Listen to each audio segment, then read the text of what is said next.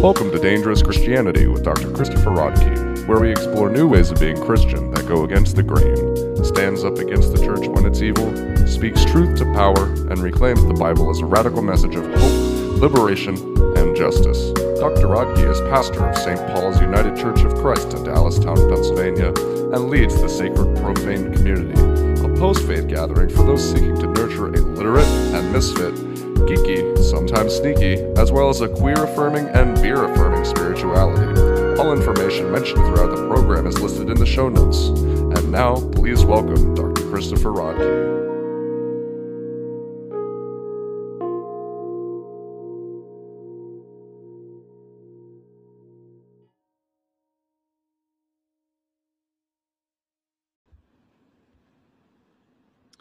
Our scripture readings today are taken from Luke, the 9th chapter. Then Jesus called the 12 together and gave them power and authority over all demons and to cure diseases. And he sent them out to proclaim the kingdom of God and to heal. He said to them, "Take nothing for your journey, no staff, nor bag, nor bread, nor money, not even an extra tunic. Whatever house you enter, stay there and leave from there. Wherever they do not welcome you, as you are leaving that town, shake the dust off your feet as a testimony against them." They departed and went through the villages, bringing the good news and curing diseases everywhere. Now Herod the ruler heard about all that had taken place, and he was perplexed because it was said by some that John had been raised from the dead, by some that Elijah had appeared, and by others that one of the ancient prophets had arisen. Herod said, "John I beheaded, but who is this about whom I hear such things?" And he tried to see him. This is the word of the Lord. Thanks be to God. Amen.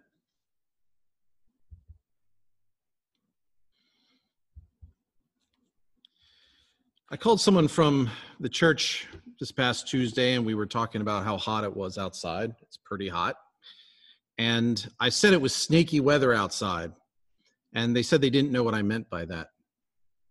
Come to think of it, I don't really know how to explain what I mean by that. It's just snaky outside. I guess it's a Pennsylvania Dutch phrase or idiom I picked up over the years.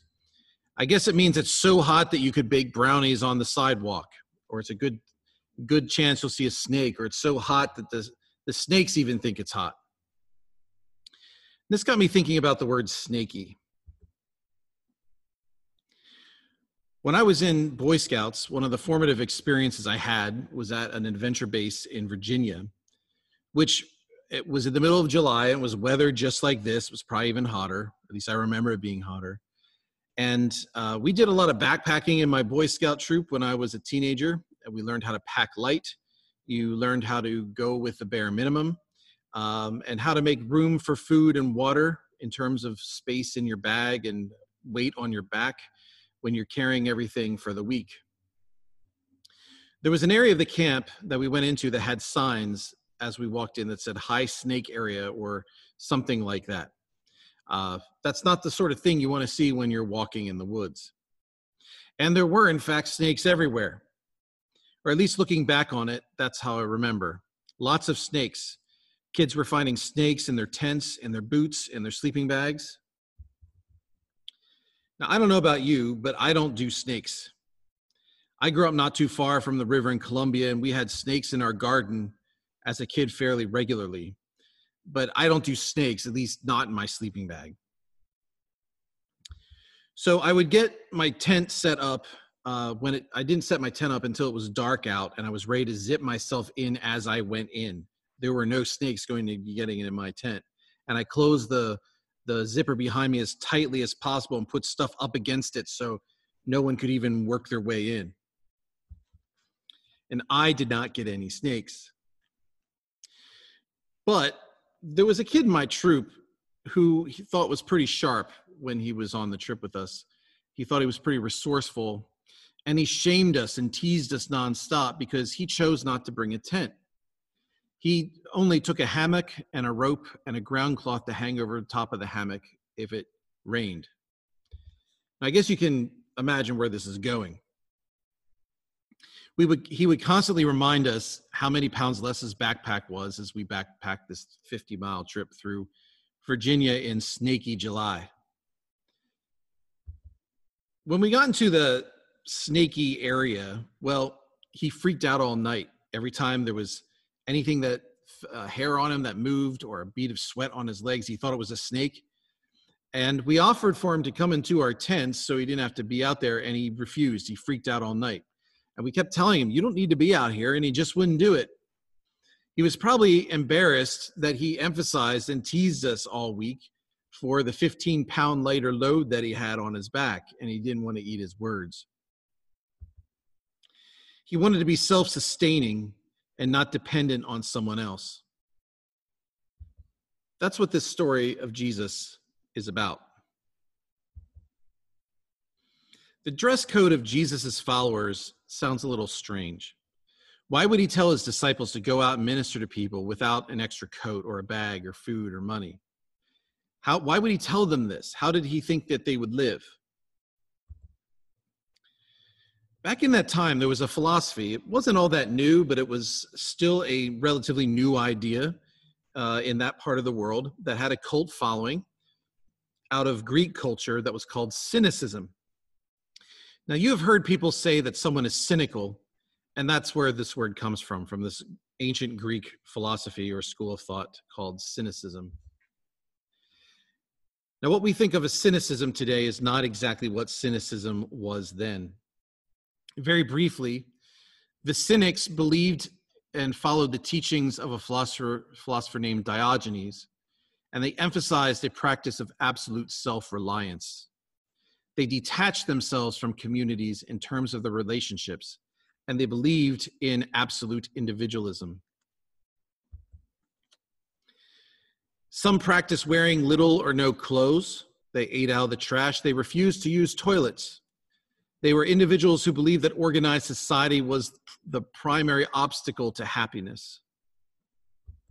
He's often seen in paintings or in depictions living in a barrel or something like that.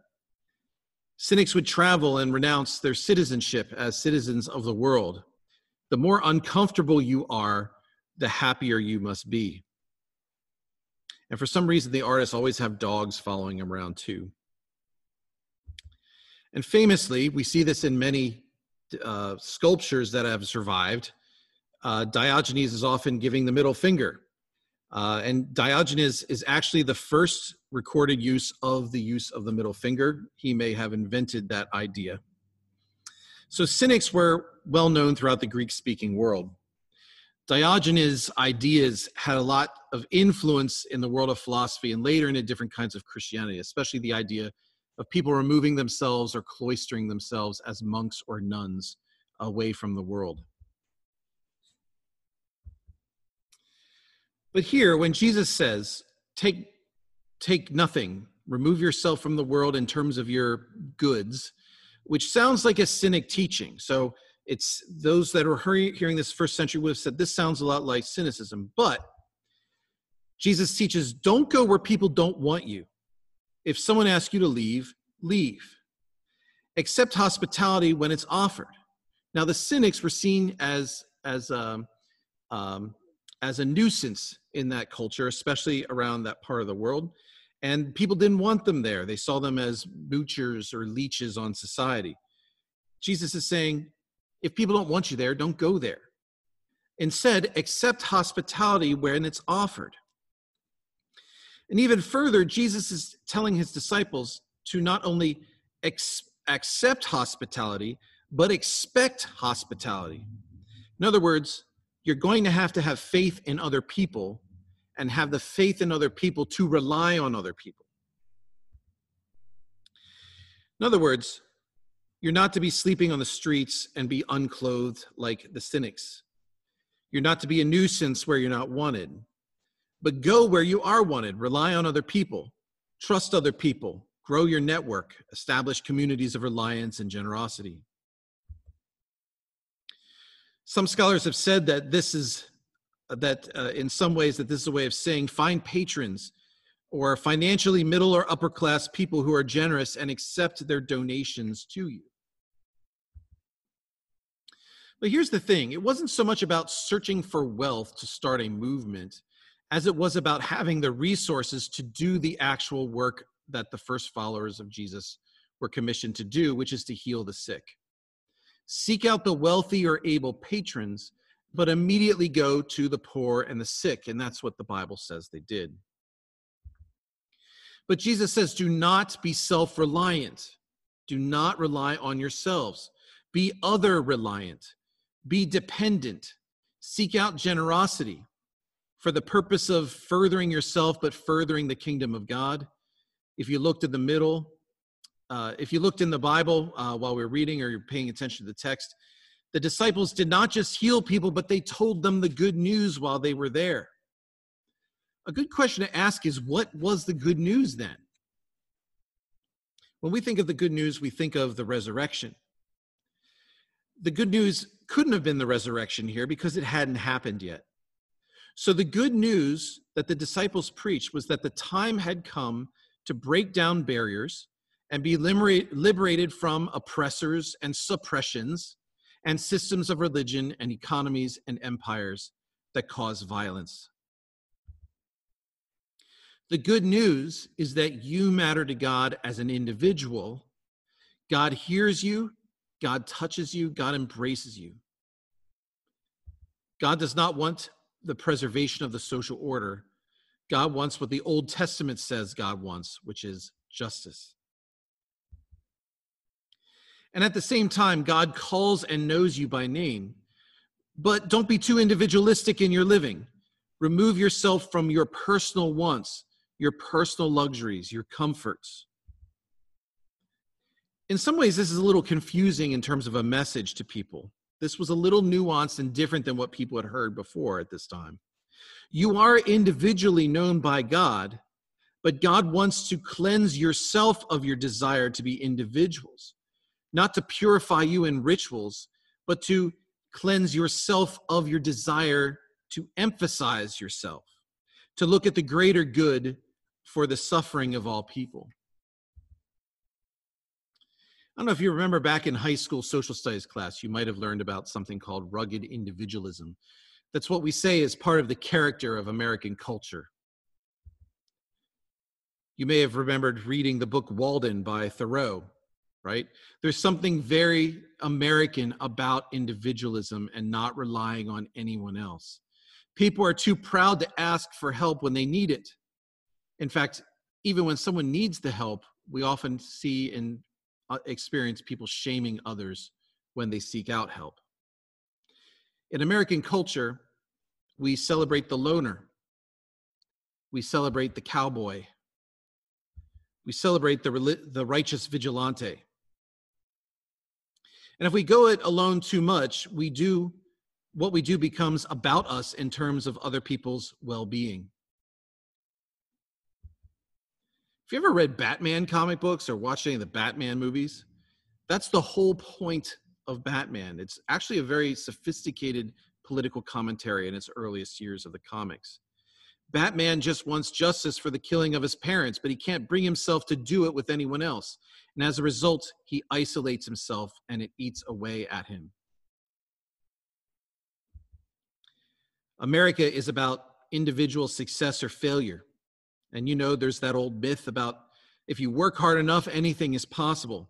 And while that's true for some, it's not true for all.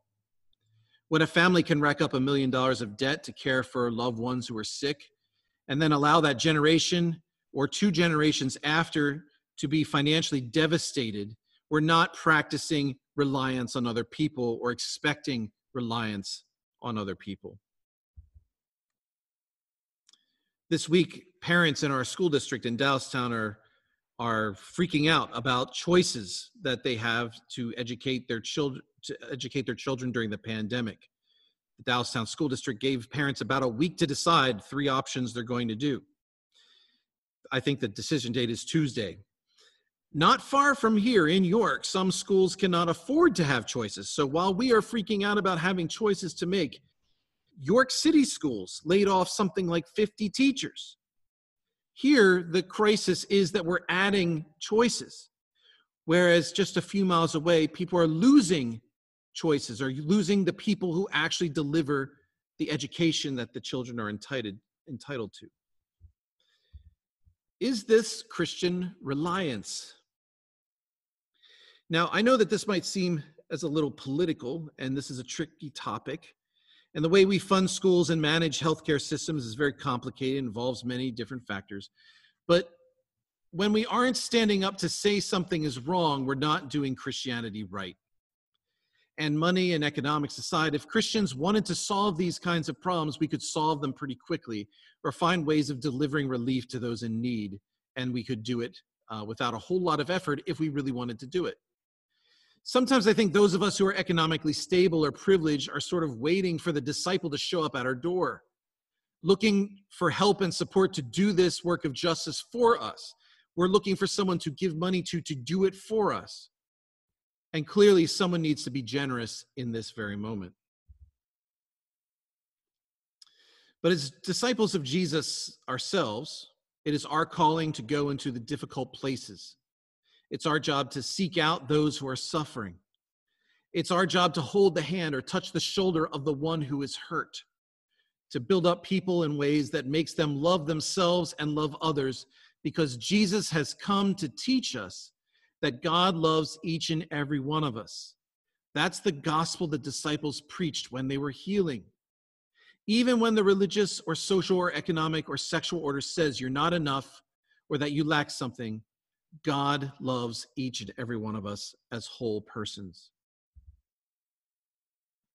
And even when these things bring you down, it's in spite of your suffering, in defiance of your hurting, and precisely because you cry out for God in dark nights of the soul, God hears you, God embraces you. Just as you trust on others and learn to trust on others, learn to rely on God. The very next story after Jesus tells them about their dress code, we hear about Herod the client king, or more accurately to what we know, a tetrarch. It's translated as Herod the ruler, Herod the tetrarch, which is a client king or a governor of the occupying Roman government. He hears about Jesus. His name was Herod Antipas, who is intrigued by what he hears. But he's also saying, didn't I already kill that guy? And don't these people believe that Elijah is dead? Do I need to behead more of the religious leaders? From there, and where we go next time, is the feeding of the 5,000. But it's awfully interesting that in the Gospel of Luke, who's writing this down, needs to point out to us that as the disciples are going out and healing people with good news, that doing these things clearly had political complications or consequences, and that the stage here was being set for a confrontation with the political order. The stage was set for Jesus to appear before Herod for judgment in Jerusalem. Christian practice is to invite the friend who's outside in snaky weather, who only has a hammock. Christian practice is also to accept the grace and hospitality that someone offers in snaky weather. And while that might seem like a minor thing, it is in the shift in how we act and how we think that has the power to take down systems of oppression and collapse the empires that bring suffering in this world. In the name of the Father, and of the Son, and the Holy Spirit, so be it.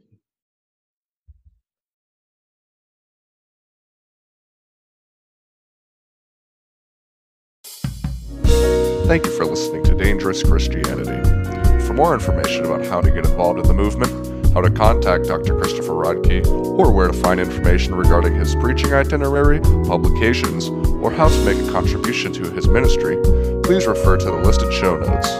Dr. Rodkey again would like to thank all of his listeners for continuously supporting and tuning into his work and message. Thank you.